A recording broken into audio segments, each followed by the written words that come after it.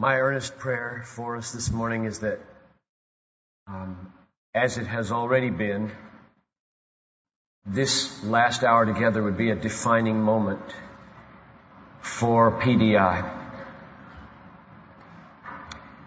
There come in the history of institutions and denominations and families and individual lives and schools, moments that you look back on in decades to come and say, there was a defining moment.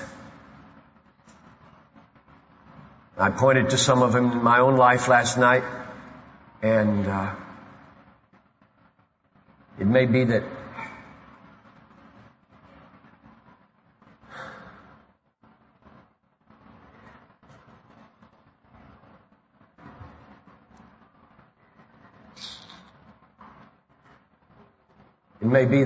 it would not only be true for you, but for me as well, that Celebration East 99 would be one of those moments that I would look back on for decisive work of God in my life.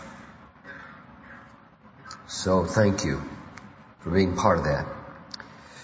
But if I can see my notes here, I will try to deliver on what I think the Lord has given me. And He put this on my heart quite a long time ago for you.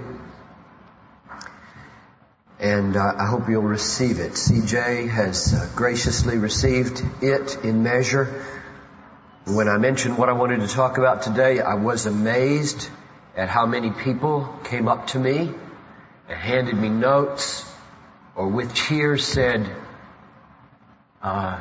we've been praying for this for 4 years or longer. One man left and said, I'll be gathering my church to pray for this hour because I can't be here, and I think it's a defining moment for them. So I want to talk about world evangelization. I want to talk about world missions. I want to talk about those 500 young people that were standing here last night doing business with God, and what the future should hold for you. There are only 3 possibilities in the world for missions: goers, senders, and disobedient. There are only 3 possibilities: goers, senders, and disobedient. So you're not unincluded in this issue. Frankly, I do believe that God is at work in this globe to muster about 200,000 young people, perhaps the first 10,000 of which will die by the artillery on the first wave. Have you ever thought about what it cost to do battle for Israel in the Old Testament? Have you ever put yourself into a battle of 180,000 people, 30,000 of whom die on the first day? Have you ever imagined? There are no bullets flying here. This is all hacking. What do you think those men who were told by their commander, you go first?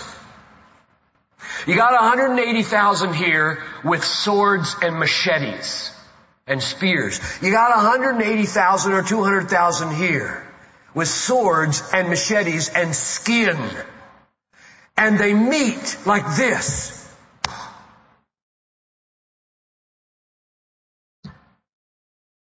What did those people on the front lines think? They thought, we die. They live. And maybe they win. We die. And they went. Now God has not yet raised up a generation like that. But He is. I do believe He is. And everywhere I go, if they will let me, I am on a recruitment mission to say, will you be a part of these 200,000 or 300,000 people that will finish the Great Commission to Muslims, Hindus, and Buddhists mainly? They do not want you to come. And they have no hesitancies to hack you to pieces in some places. You will lose your hands and feet. It will take a massive work from Almighty God to reorient the whole mindset of American Christianity to finish this. And if God doesn't do it here, we get passed over, and He'll do it with South American Christians, or He'll do it with African Christians, or He'll do it with Filipino Christians, or probably He'll do it with Korean Christians.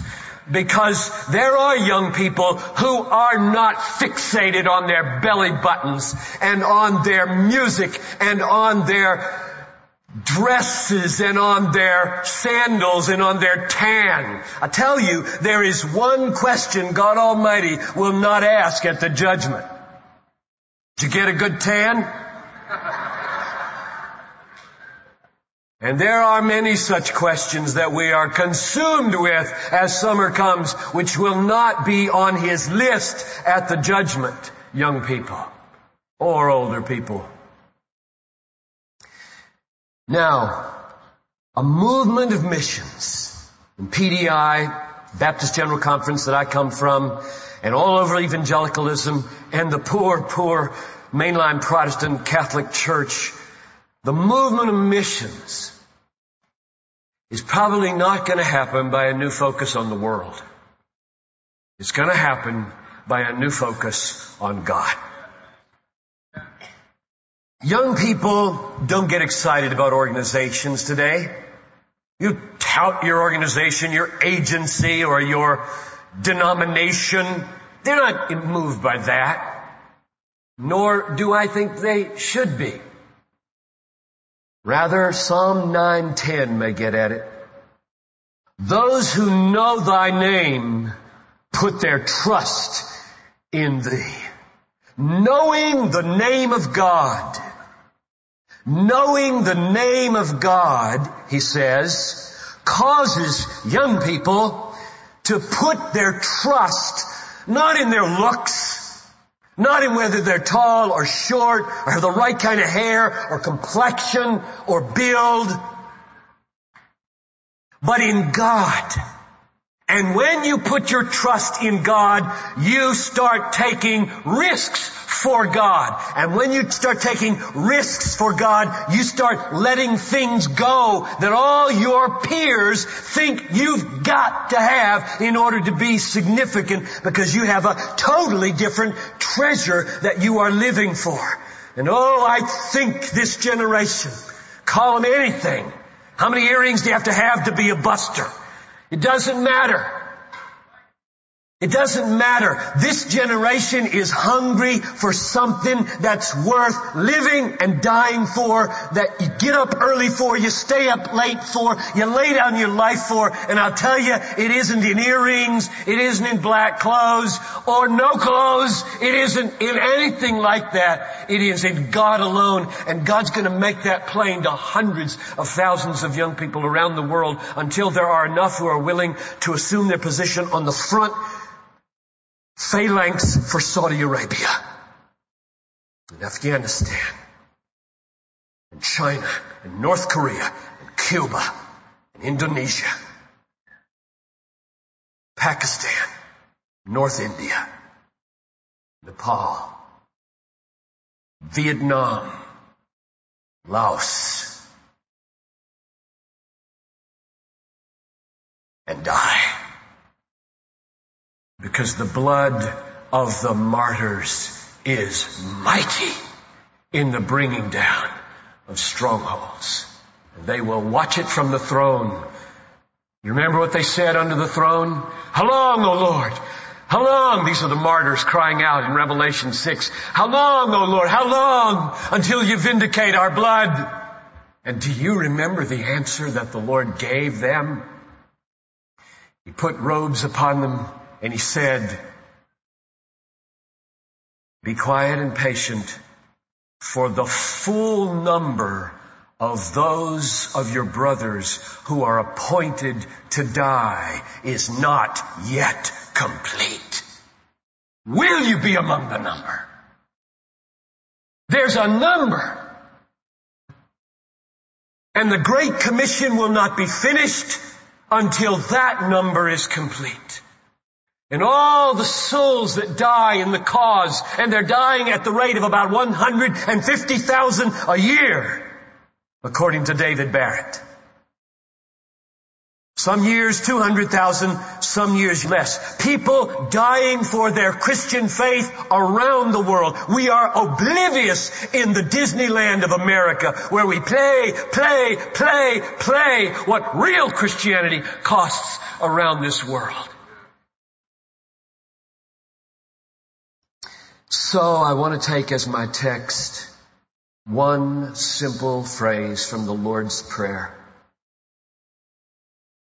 Our Father, who art in heaven, hallowed be thy name. That's my text. Hallowed be thy name. So I want to ask this. Number one, what is the name? Number two, what does it mean to hallow it? And number three, when you pray it, for whom are you praying? That's my message. What's the name? What do you mean? Let it be hallowed.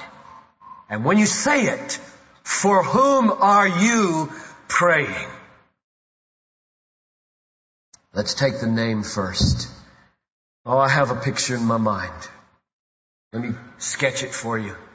I wish I could dramatize this, but it is so big, nobody can dramatize this picture. But you might be able to see it in your mind's eye. Picture an ocean. It's bigger than the Pacific Ocean. Has no end. In it, there is an iceberg floating called the knowledge of God. Above the water, you may see 10%, right? Isn't that the way it works with an iceberg, roughly? 10% is above the water. In your little skiff, you're looking at this. That's revealed in this book. 10% is above the water of the knowledge of God. This iceberg floating in this sea stretches from the water into the sky as far as you can see and beyond infinitely. That's how much is revealed here. You will never get to the top or the bottom of this book and what it has to teach you about God. That's why I am only modestly enamored by the gift of prophecy. Modestly. Not a cessationist, but just modestly enamored. Because the authoritative, revealed, inspired, inerrant, infallible, all-sufficient Word of God has barely been touched by the church. Barely been understood. What is the length of your devotions in the morning? 5 minutes, 10 minutes, 30 minutes? What a terrain! What a terrain! What a terrain! What a height of revelation is in this book. It stretches like an iceberg above the sea of mystery, knowable, climbable infinitely, and we will climb it forever. And then there is God buried beneath the sea of mystery, vastly deeper than a finite mind could ever fathom. Now that's my picture of the knowledge of God, lest you think that the next 10 minutes of this sermon are comprehensive. I'm just going to try to climb maybe 30 feet onto this iceberg with you and point to 7 names of God so that when you pray, hallowed be thy name, there'll be some content in your head and in your heart. Number 1, God said to Moses in Exodus 3:14, I am who I am. Say this to the people of Israel. I am has sent you. That is his name. I am who I am. Moses says, who shall I tell them sent me? And he says, tell them I am who I am. Now we could spend an hour on that name. Of course we could spend years on each of these names, but we'll spend just a minute or two on each of these names. I am who I am simply means, at least, God absolutely is. That's where I began my messages yesterday. That's where I'm going to end today. God absolutely is. You see, before anything else was, He was. I tell you, the little children ask the hardest questions, do they not? And they ask, where did He come from? How did He get to be the way He is? When did He grow up? Who taught Him to be righteous and holy and good and faithful and kind and merciful? And who made Him mighty and wise and eternal? And there are no answers to those questions. And you have to say to a little child, you see, God never had a beginning. He always was.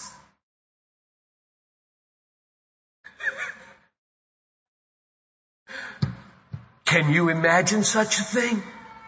God, that little child cannot get over it. Every child should say, I can't believe it. He never had a beginning. You mean all these qualities we sing about on these screens just are? They didn't get built into Him by some good parenting? He didn't read His Bible and pray? No. Absolute reality. He is. I am who I am. This is the ultimate reality. If you can get your arms around this, you can get your arms around anything. And listen, if somebody comes along and says, I think absolute reality is a gas, just a amorphous blob, and then there was a great bang, you could say, fine, that's possible. But listen, that's an awesome commitment you're making. What's your evidence for that it was gas and not person? What is your argument that it was blob and not person? What arguments would you give? You can't get behind it to any causes that would make it be gas or make it be person. It either is gas or it is person, and there's no reason behind it to make it that way. And so, there's no reason you should believe them when they say that.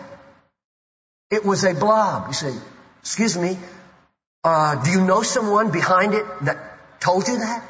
That it was a blob or that it was gas? Where are you getting that? Were you there? Well, no, but what?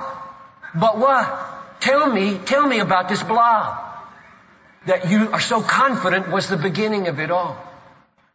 There's no reason. It's an absolute wash at this point. 50-50, person or blob. Then you have to ask, does the world that you see, the love that you feel, the conscience in your heart, the order in the universe, scream blob or person? I frankly have many struggles in my life with faith. That's not one of them.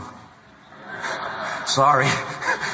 If you're struggling with belief in God as a person, as the absolute reality, I'm not able to identify, frankly. I know some do, but I have been spared that one. Because you could put a bullet to my head right now and say, try not to believe in God. And I'd say, shoot me, I can't. It's out of the question. There's no way for me to conceive of ultimate reality that is not person. Number two, not only is He, but Exodus 33:19 says, I will proclaim before you my name. My name. And here's the name. I will be gracious to whom I will be gracious, and I will have mercy on whom I will have mercy. God's name is absolute freedom to do as He pleases. I have mercy on whom I have mercy. I will be gracious to whom I will be gracious. That is my name.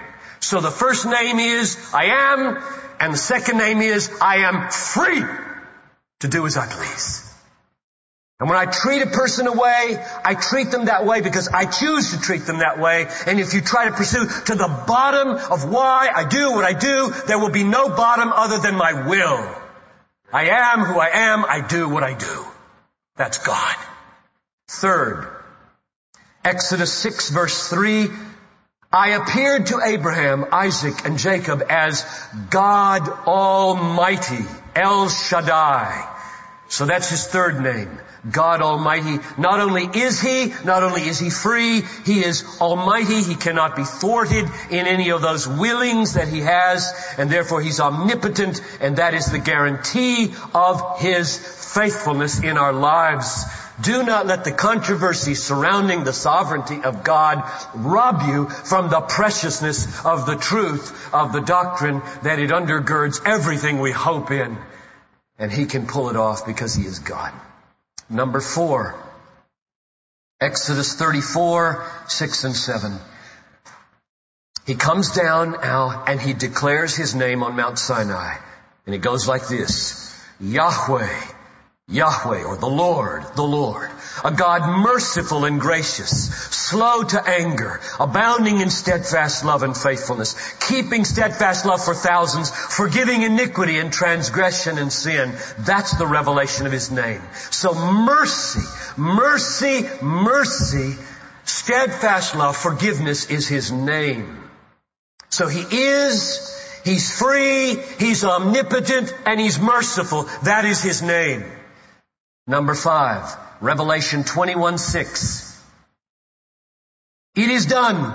I am Alpha and Omega, the beginning and the end. We've seen the beginning. Now He declares, I'm the end. Now think about this. This means that you, every person in this room, everybody you know on the street, everybody you know at your schools, everybody you know at your office had a beginning, and that beginning was God. My first grandchild was born 8 days ago. I wrote an open letter to my first grandchild for all the people in our church. And I said, Millie, 10 months ago, you were not. You absolutely were not. I don't believe in any form of reincarnation. You absolutely had no existence 10 months ago. And today, you are. And you will never cease to be. I have a portion in your body. I have no portion in your soul. God made your soul somewhere in August of 98. By my computation. God did that. And now that soul, Millie Amia Piper, lives forever.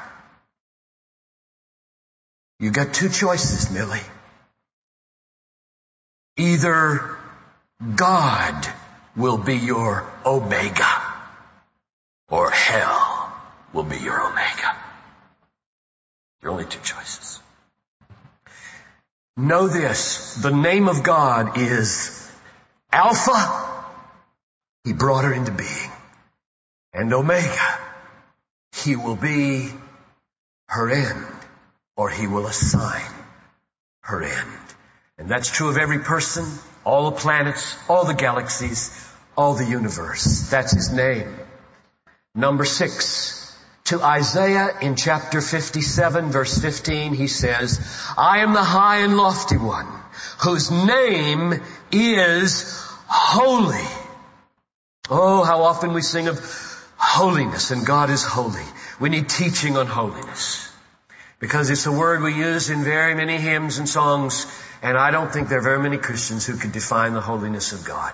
So let me try in 2 minutes to unpack it for you. Everybody knows probably that the word means to set apart, but think about that for a moment.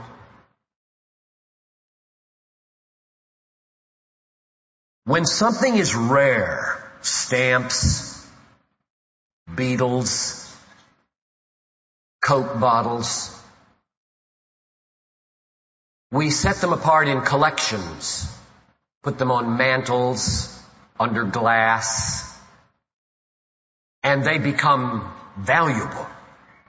You can trade a certain Coke bottle for $10,000. Certain stamps, certain rare bug collections, you can trade them for $10,000. They're valuable. To set something apart as rare is to value it and to say it's got value. Now, if there is a stone or a stamp that's one of a kind, then you really set it apart. You put it in the safe. Way separate, way high, because it is supremely valuable within its class.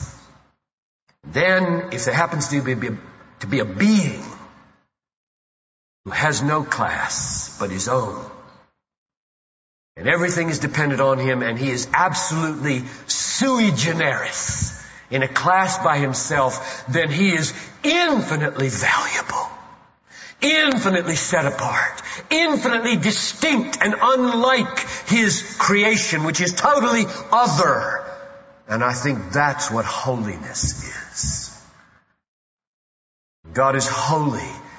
His being and His righteousness and His purity and His love and His power and His justice and His wisdom and His goodness are all so distinct they are in a class by themselves and of infinite value, and therefore He is set apart from us as high and lifted up and lofty and holy. Holy in the sense of the gold in Fort Knox, and they build big brick walls and they put spiral spiked wire around it so that nobody can get at this valuable gold on which our economy rests. And God is a million times more valuable and to be set apart with wire and with walls, lest He be besmirched by the contamination of His fallen creation, which throws into the most stark relief the doctrine and the reality of the incarnation, does it not? That He would leave that and say, I will be dirty, and I will be defiled, and I will be mocked and spit upon, and my beard plucked out, so that this gap, this infinite gap between holiness with all of its barbed wire and all of its thick walls and all of its infinite height may be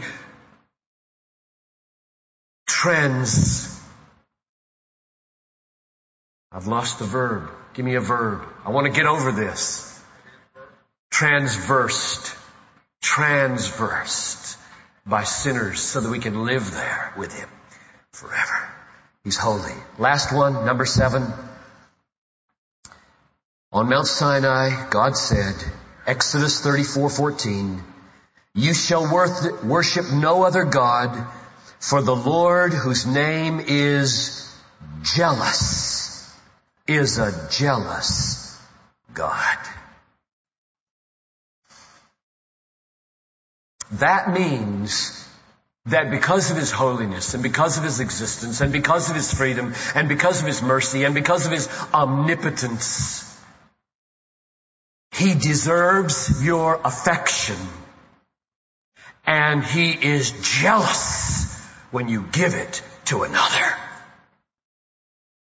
When you take your heart and you give it to basketball, When you take your heart and you give it to computers, when you take your heart and you give it to a girlfriend or sex, when you take your heart and you give it to your career, when you take your heart and you give it to clothes, when you take your heart and you give it to a club or a hobby, and it's clear to everyone, that's more precious to you than your God.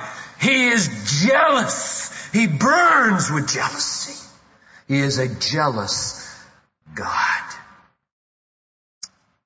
That's the tip of the iceberg that I see up to the clouds that are clouding my little finite mind this morning.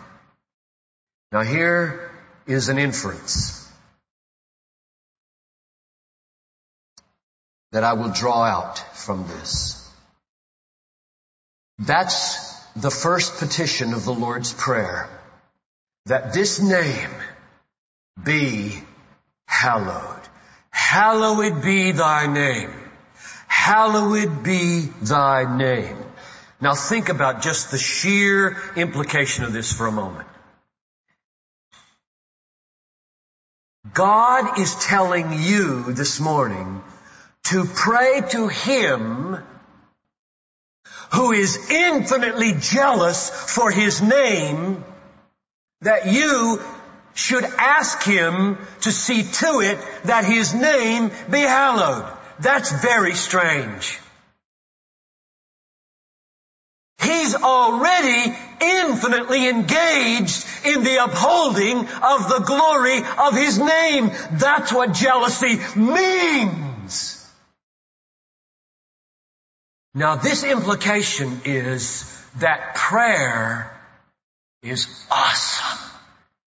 That God would say to you, the likes of you and me, engage with me.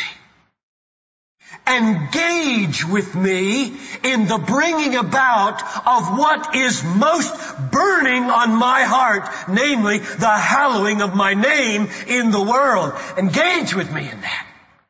Lay hold on me for that. Pursue me for that. Ask me for that. And if you were to say, why doesn't He just do it? If He's so eager to do it, why doesn't He just do it?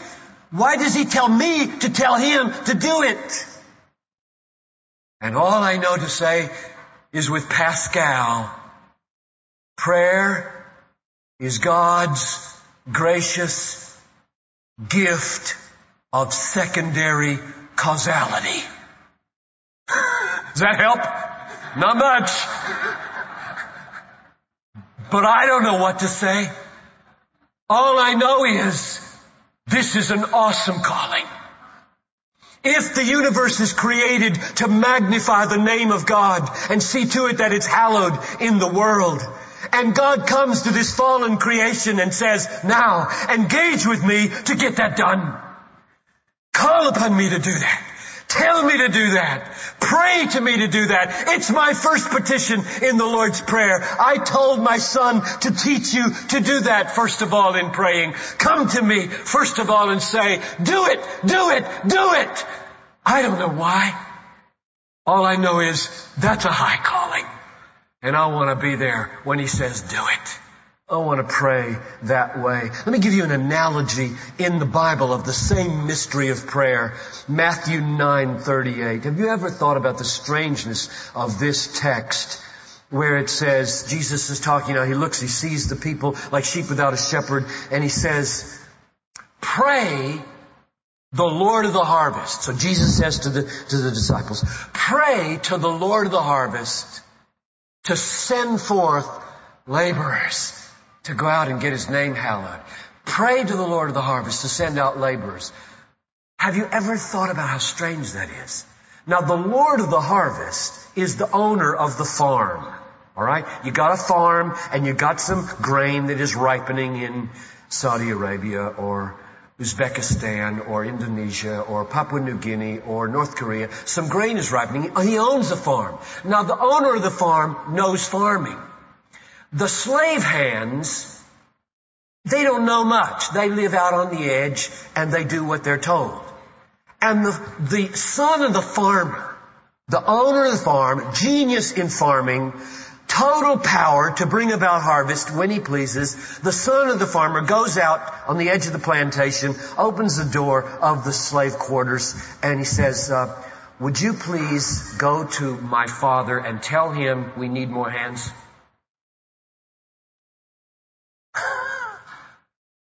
And you say, he knows we need more hands. He's the farmer. He knows farming. We do what we're told.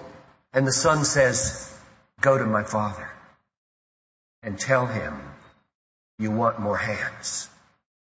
You don't need to understand this. I'm telling you, my father sent me here to tell you to come to him to ask for more hands. And you just scratch your head and say, all right.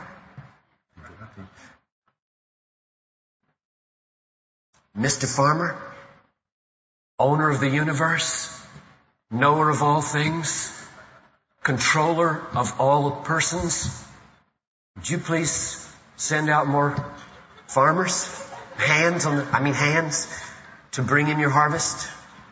That's very strange. Prayer is strange. Prayer is strange, and it's gloriously strange. Oh, PDI, pray the Lord of the harvest. Pray the Lord of the harvest. In 1983, God came down on my church, me and my wife and many others. Came down on Tom Steller, my associate, in the middle of the night with a Michael Card song. Woke him up. And he wept for hours as he listened to Michael Card connecting the glory of God of nations. He's never been the same since. And he got a new job called Associate for Missions at our church, which he has to this day now. 13 years, 16 years later, whenever. Me and Noel, we said, what can we do? What can we do? What can we do? And the little thing we said, we can do this. Every night when we bow and pray like we do at our bedside, we can say these words, Lord of the harvest, send forth laborers from Bethlehem. Every day in 1983. Every day we prayed that prayer. And God began a new work in 1984. And He will begin a new work in your churches. Just say the simple words, Father, send out laborers. Father, you told us to say it. I don't know why you told us to say it. You know the laborers are needed. You know how to win the world. But you told me to pray it. I'm going to pray it. And maybe in the praying you'll figure out why He did it that way. There are a couple of things I learned from pondering about that. And one is that prayer does not move God to do what He's disinclined to do. It does. It simply gets us in on what He promises to do and what He's going to do. And if you don't get in on it, you know what He's going to do? He's going to put the prayers in the saints in Argentina and Brazil. And they will get in on it, and you'll be passed over, and you will lose. But He'll get it done. And the second observation I make is that prayer is God's way of bringing our priorities into line with His priorities. God wills to make great things the consequences of your prayers when your prayers are in line with His purposes. God wills to make great consequences the results of your prayers when your prayers are in line with His global purposes, which I'm trying to make plain from the first petition of the Lord's Prayer this morning. So that's my first observation. What is the name? Now I shift over to what is it to hallow this name. What does it mean to hallow the name? The word hallow, very interestingly, is the Greek word hagiadzo, which is translated almost everywhere, sanctify. Sanctify. Sanctified be thy name is the literal translation. Hallowed is an old-fashioned King James word that nobody dares to change because it's in the Lord's Prayer. Which is okay, I'm glad we can pray the Lord's Prayer corporately. But you need to know that it is hagiadzo, sanctified, which creates a problem because sanctified when it's used towards us means make us holy. Get sin out of our lives. But when you sanctify God, it means declare that He's holy. Make it known that He's holy. Set Him apart in His barbed wire as holy. That's what sanctified means. Treat Him as holy. Now, What I did to try to unpack this from my own mind and soul was to search the Bible for places where the word hagiadzo, sanctify, is used toward God. There are not many. I could only find 4. In all the Bible, I could only find 4 places. There may be more and I missed them, but I could find 4 places where we are to hagiadzo God. Not Him, us, but we Him. Now let me just read these to you, and I think what they'll do is unpack for you what you ought to mean when you pray the prayer, hallowed be thy name. Let your name be hallowed. What do you mean? What do you mean, young people, when you say, hallowed be thy name? Or do you just throw the word away, hallowed? Oh, that's like Halloween. I guess it means put a lantern on his head or something. Put a witch in the window. I mean, no. Let's find out what the Bible means by hallow. Numbers 20, verse 12. Wilderness wanderings, people are thirsty, there's no water. God says, Moses, speak to the rock. Speak. And he doesn't speak. In a moment of anger at the people, takes his rod, hits the rock. God in His incredible mercy, isn't it good that God will accept all kinds of crazy prayers? Like, do it! He said, okay, I'll do it, but you're not going into the promised land. God is very merciful. He's very merciful. He should have struck him dead. Here's what He said to him. Because you did not believe in me to sanctify me, hallow me, in the eyes of the people. Therefore, you shall not bring this assembly into the land which I gave them. From which I infer sanctify means believe in. I'll read it carefully. Because you did not believe in me to sanctify me in the eyes of the people, therefore you will not bring them into the promised land. My first interpretation of the word hallow is, believed be your name. So when I say, hallowed be your name, I mean, let your name be trusted. Secondly, Isaiah 8:12. God speaks to Isaiah, warns him not to be like other people, or the people of Israel. And here's what he says. Do not call conspiracy what this people call conspiracy. Do not fear what they fear, nor be in dread. But the Lord of hosts, Him you shall sanctify. Him you shall hallow. Let Him be your fear. Let Him be your dread. Now how would you interpret hallow from that verse?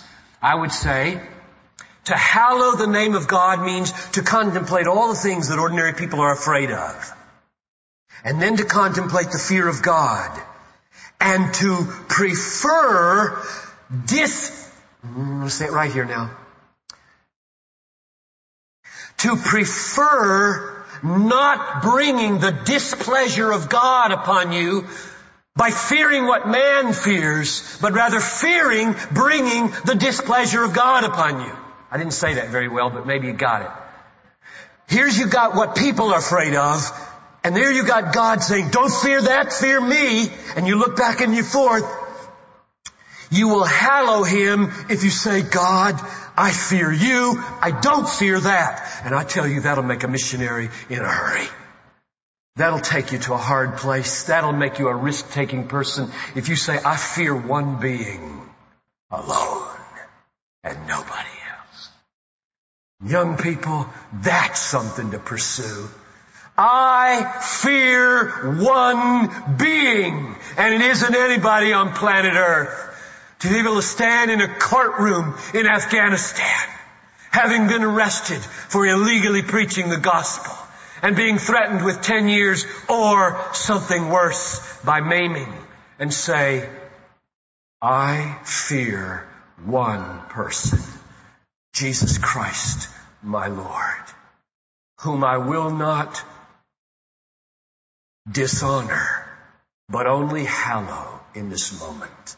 by not fearing you. Does not your heart burn within you to be such a person? The third meaning of hallow is from Leviticus 22:31. So you shall keep my commandments and do them. I am the Lord. And you shall not profane my name, my holy name, but I will be hallowed. Obeyed be your name is what we mean when we say, hallowed be your name. Obeyed be your name. Obeyed be your commandments. Fourthly, lastly, Leviticus 10:3.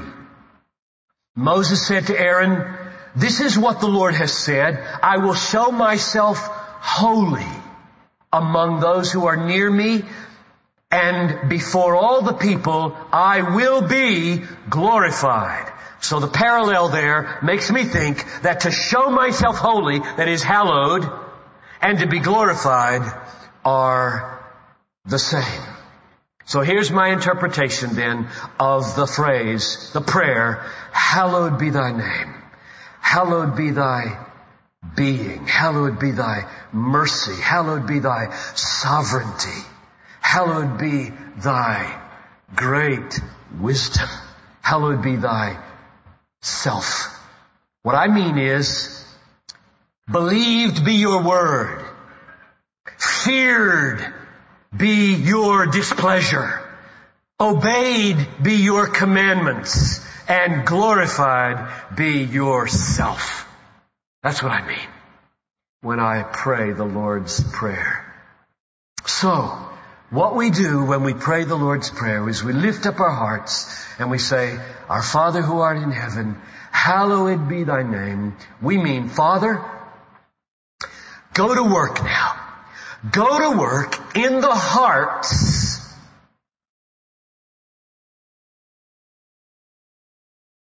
I'll be back in just a minute to tell you whose hearts. Go to work in the hearts so that they'll believe on you, so that they'll fear you, so that they'll obey you, and so that they will glorify you in all of your panorama called your name. That's what we're praying. Now the last question this morning. For whom are you praying? Who do you pray for when you pray with Jesus, hallowed be thy name? Now, the answer to that is not simple. It is complex, or at least duplex. Because I believe for every petition in the Lord's Prayer, there is a personal, private, individual petition in it, and a global petition in it. And I want to show you why I think that by letting the next two petitions inform the way I interpret the first petition. Hallowed be thy name. Next petition. Lord, thy kingdom come. Let it come. Bring it, bring it, bring it, oh God. Next petition. Thy will be done on earth as the angels do it today in heaven. Now those two petitions, thy kingdom come and thy will be done, inform who is being prayed for in hallowed be thy name. Because you can go elsewhere in the Sermon on the Mount and elsewhere in the Gospels to ask Jesus, what do you mean your kingdom come? What do you mean your kingdom? What do you mean your will be done on earth? What do you mean? And he'll answer you. Let me give you a couple of answers. Take them one at a time. In Matthew 12:28, it says, Matthew 6:33. Lost my place here. Matthew 6:33. Come to the end of that section on anxiety, and he says, seek the kingdom first, and all these things will be added to you. Now from that I take seeking the kingdom is a lot like praying that the kingdom come, only it's very personal. Seek the kingdom means seek the rule of God in your life. Seek that He would come as King in your life. Seek that He would exercise His authority over your life and banish sin out of your life. And so there's this personal dimension. But the kingdom is more than personal. And you see in Luke 22:18 at the Lord's Supper something like this. Jesus says, "From now on, I shall not drink of the fruit of the vine until the kingdom of God comes."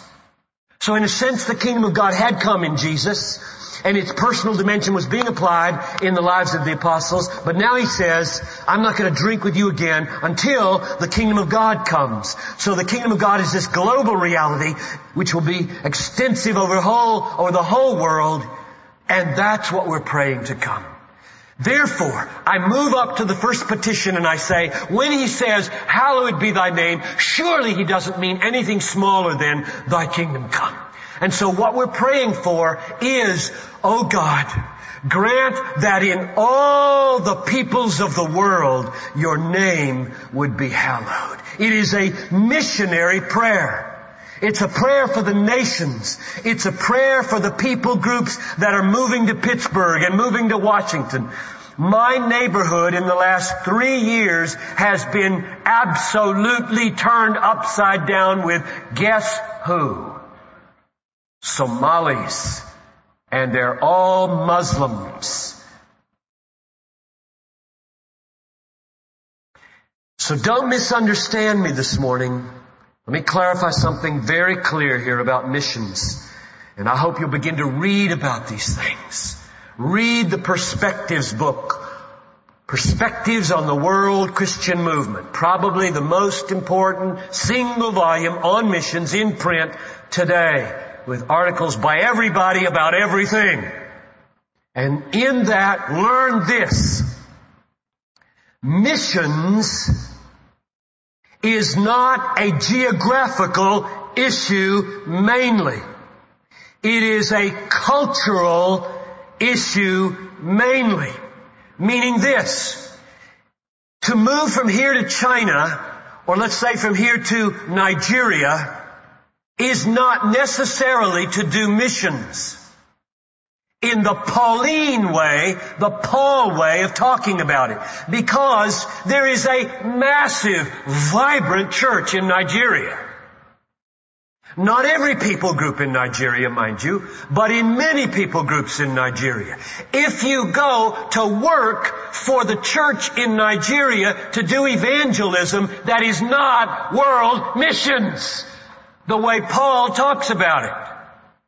Now I know that jars some of you, and I know it uses the terminology a little differently than the way most people use it, but I want to make a biblical case for that, and it comes from Romans 15, and it goes like this. If you read Romans 15, which is Paul's statement about his own call into missions, his own ambition for missions, he said in verse 20, listen to this amazing statement. Picture your geography first. Can you picture before your mind's eye the Mediterranean world? You got it? You got Spain over here at the bottom, and then it branches across. You got the boot of Italy. You got Greece. You got Cyprus in the water. You come around up there, Troas and Antioch. You come down here through Syria to Palestine, and here's Jerusalem in the Dead Sea. You got it in your mind's eye. Now Paul says in verse 20, I have been prevented from coming to you, Romans, because the gospel had not yet been completed. But now I am coming to you on my way to Spain, because it is my ambition to preach the gospel where the name of Christ has never been named. And I have, now here's the key phrase, I have fulfilled the gospel from Jerusalem as far as Illyricum. Now, Illyricum is a very hot spot today. Bombs are falling every day in Illyricum now. Okay? It's Albania. And it is Kosovo.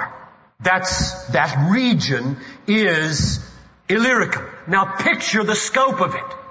This man has been at work for maybe 20 years. Maybe 20 years. Picture the scope of the territory from Jerusalem at the Dead Sea up through Asia Minor called Turkey, all through Greece, and now up to the top of Italy. And he says, my job is finished. There are tens of thousands of unevangelized people in this region. Tens of thousands of unconverted people. So what does he do? He tells Timothy, you stay in Ephesus. I know your home is Lystra. So I am not opposed to what I call Timothy-type missions. You go to work in the church in Liberia. That's Timothy-type missions. They've got a church, thank you. It's been there 100 years. You go to serve with Wycliffe in Cameroon and work in Yaoundé. Indirectly, you'll be working for 214 people groups, probably 190 of which do not have the Bible in their language. That's pretty close to frontiers. But Paul said, I'm not going to any of those places. I'm going to Spain. Nobody's ever spoken to the Spaniards in the history of the world about Jesus Christ. They've never heard of Him in 53 AD. And I'm going there via Rome, and I want you to send me on the way, which means sending is good. He didn't say everybody in Rome was going with him. He wrote the book of Romans and says, send me, send me, send me. He didn't make them feel guilty because they weren't going. Everybody's not supposed to go. Don't hear any guilt from me this morning, unless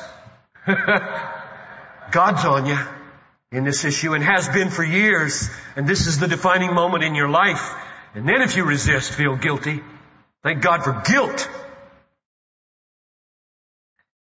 The reason he could say, I'm finished, is because there must be in the history of the church in every generation a group of passionate people like Paul. Not everybody, but there has to be a group of what I call Pauline-type missionaries. Not Timothy-type, Pauline-type missionaries who say, as they look around Pittsburgh, America, Gaithersburg, Minneapolis, you know how many churches there are in the Twin Cities?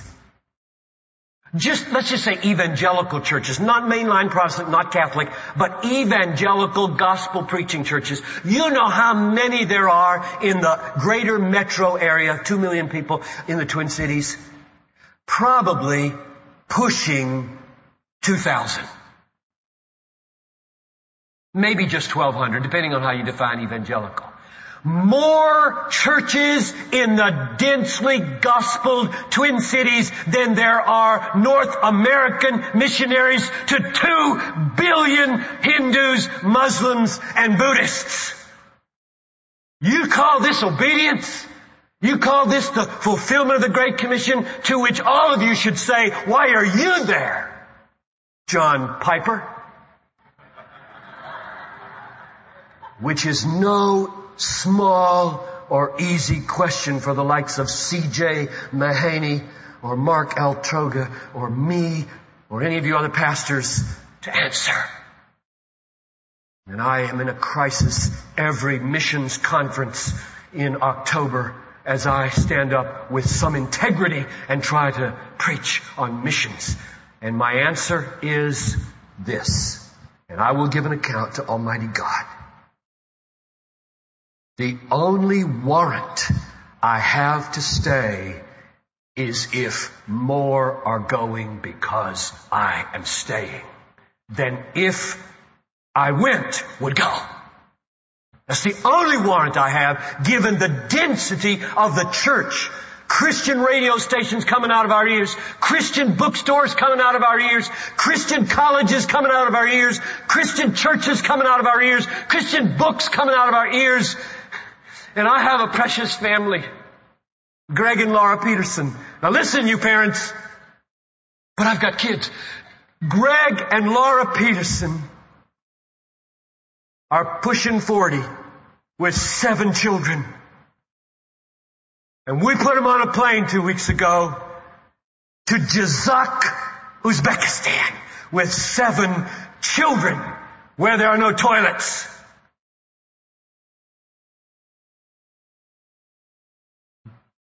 no running water without very special efforts. These are my heroes. I live for these people. These are my heroes. Sure, it takes guts to go knock on doors at Cedar Riverside across the street. Those are also some of my heroes. But when you take 7 little children to a place to help Oscar and Kathy with their 5 children, and one of your young people, 19 years old, says, "Can I go and help you with the transition with your kids?" And the church raises the money just like that.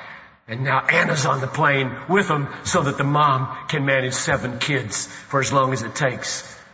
This is life to me. Uzbekistan is gloriously open. Was shut down for 70 years under the iron hand of Stalinism and Marxism. That wicked, wicked system that slaughtered 60 million people while liberals in this country were defending it. And shut down the Church of Jesus Christ. They thought so. They thought so. God brought it down in 1989, and I'll tell you, it's coming down in North Korea, it's coming down in China, it's coming down in Cuba, and it's coming down in all those little countries in Southeast Asia there that are left over from the Vietnam War. Trying to play communism when it's dead. Pray for those few remaining lands. Vietnam, North Korea, China, Cuba. Are there any others? Maybe 1 or 2. God, bring it down. Just imagine if God released the Chinese.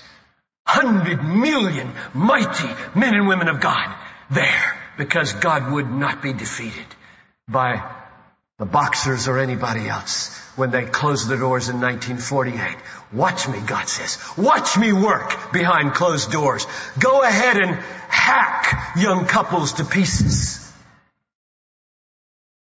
And we will see how the church grows in that kind of blood in China. So, understand that missions is not geography.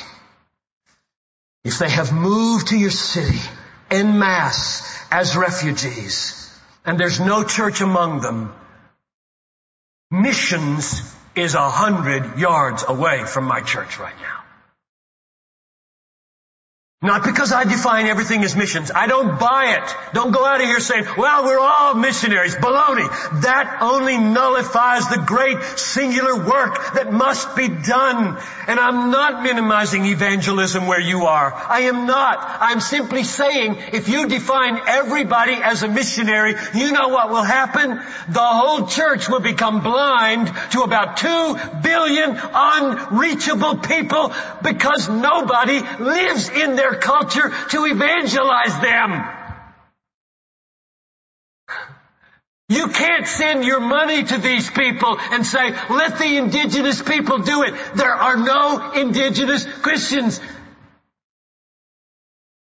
That whole concept that you read about in magazines today, that it's very economically unwise for us to send missionaries because it costs $70,000 to keep a family of 9 on the mission field when you could send $500 to the evangelists in Uzbekistan to go do the villages, and they could do it much more effectively because they know the culture. Do you buy that? You are blind if you buy that. You don't know the world if you buy that. The point is, there are thousands of people groups, subcultures, and languages that don't have any church. There's nobody to evangelize them to pay. I'd send all my money if that could be done. I'd live on the street if I could evangelize the world that way. Wake up!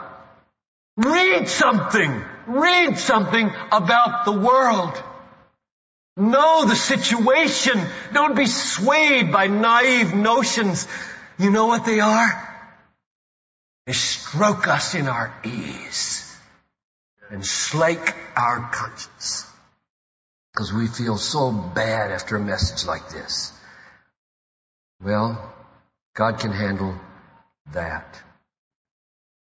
I've totally lost my place and I should probably just stop. Thy will be done on earth as it's done in heaven. I was just gonna relate that to missions. Thy will be done on earth the way the angels do it in heaven. Have you ever contemplated what you mean when you say, as in heaven? Thy will be done on earth as in heaven. Who does the will of God in heaven? Well, the angels do it in heaven. Psalm 103:20, bless the Lord, all you His hosts, His ministers that do His will. God is surrounded by beings who do His will perfectly every day. You know what? Nothing but the will of God is done in heaven. Nothing but the will of God is done in heaven. And do you know what else? It is done with an intensity that leaves nothing to be desired. And that's what you pray will be done in Uzbekistan. And America, sin sick, playing themselves to death. America, Father, let your name be hallowed among the nations. Let your kingdom come among the nations. Let your will be done the way the angels are doing it all over the world. Well, the job is not yet done. You'll have to take my word for it if you haven't read any books on it. I could append to you some magazines and periodicals to keep yourself up on it or books to read. But you can find those, and you will if your heart is in this. I'll just close and try to bring us back full circle to where we began with worship, Bob. You have a high calling here, brother. Really high. Really high. I've written a book. We call it The Green Book. It may prove in the history of my life to be the most important book I've ever written, and it's called Let the Nations Be Glad. I wish I could get every one of you to read it. The lead chapter has the first page in it. Everybody I've ever met who thanks me for this book says the first page is all I needed. So don't buy the book. Just go tear out the first page from somebody's book or get them to Xerox it. You have my permission right now, copyright, to photocopy the first page and mail it to everybody you want. And the first line says, missions is not the ultimate goal of the church. Worship is the ultimate goal of the church. Missions exists because worship doesn't. Someday, when God's purposes are finished and all evil is banished out of the universe, and there is only God and only worship, there will be no more missions. It is a temporary, this age, stopgap, absolutely necessary and glorious measure to bring all of God's sheep into the fold so that we will together do what we're going to do, I pray, right now, forever. Worship is the fuel and worship is the goal of missions. If PDI loves worship because they love God, CJ, you must love world evangelization. Let's pray. Oh God in heaven, I pray that a new day will dawn on my church, my denomination, the mainline Presbyterian Church, Methodist Church, Episcopalian Church, the whole broad Pentecostal movement. I pray for doctrinal and spiritual reformation and awakening in the Catholic Church. And I pray for all the independent Bible churches. I pray for all the little tiny movements scattered around the world that don't have any name. They just want to be Christian. I pray for every movement of the Spirit and of Christ in the world, that the vision for finishing the commission will be birthed afresh, and that the promise, this gospel, Matthew 24:14, this gospel shall be preached throughout the whole world as a testimony to all the nations, and then the end will come. I pray that that glorious, certified, God-assured promise will grip every soul in PDI, every soul in my church, every pastor in this room, every young person ready to lay down his life for the cause, so that we will worship as we ought and pursue worshipers. The eyes of the Lord rove to and fro throughout the world, seeking those to worship Him in spirit and in truth in every people group. Let's go find them.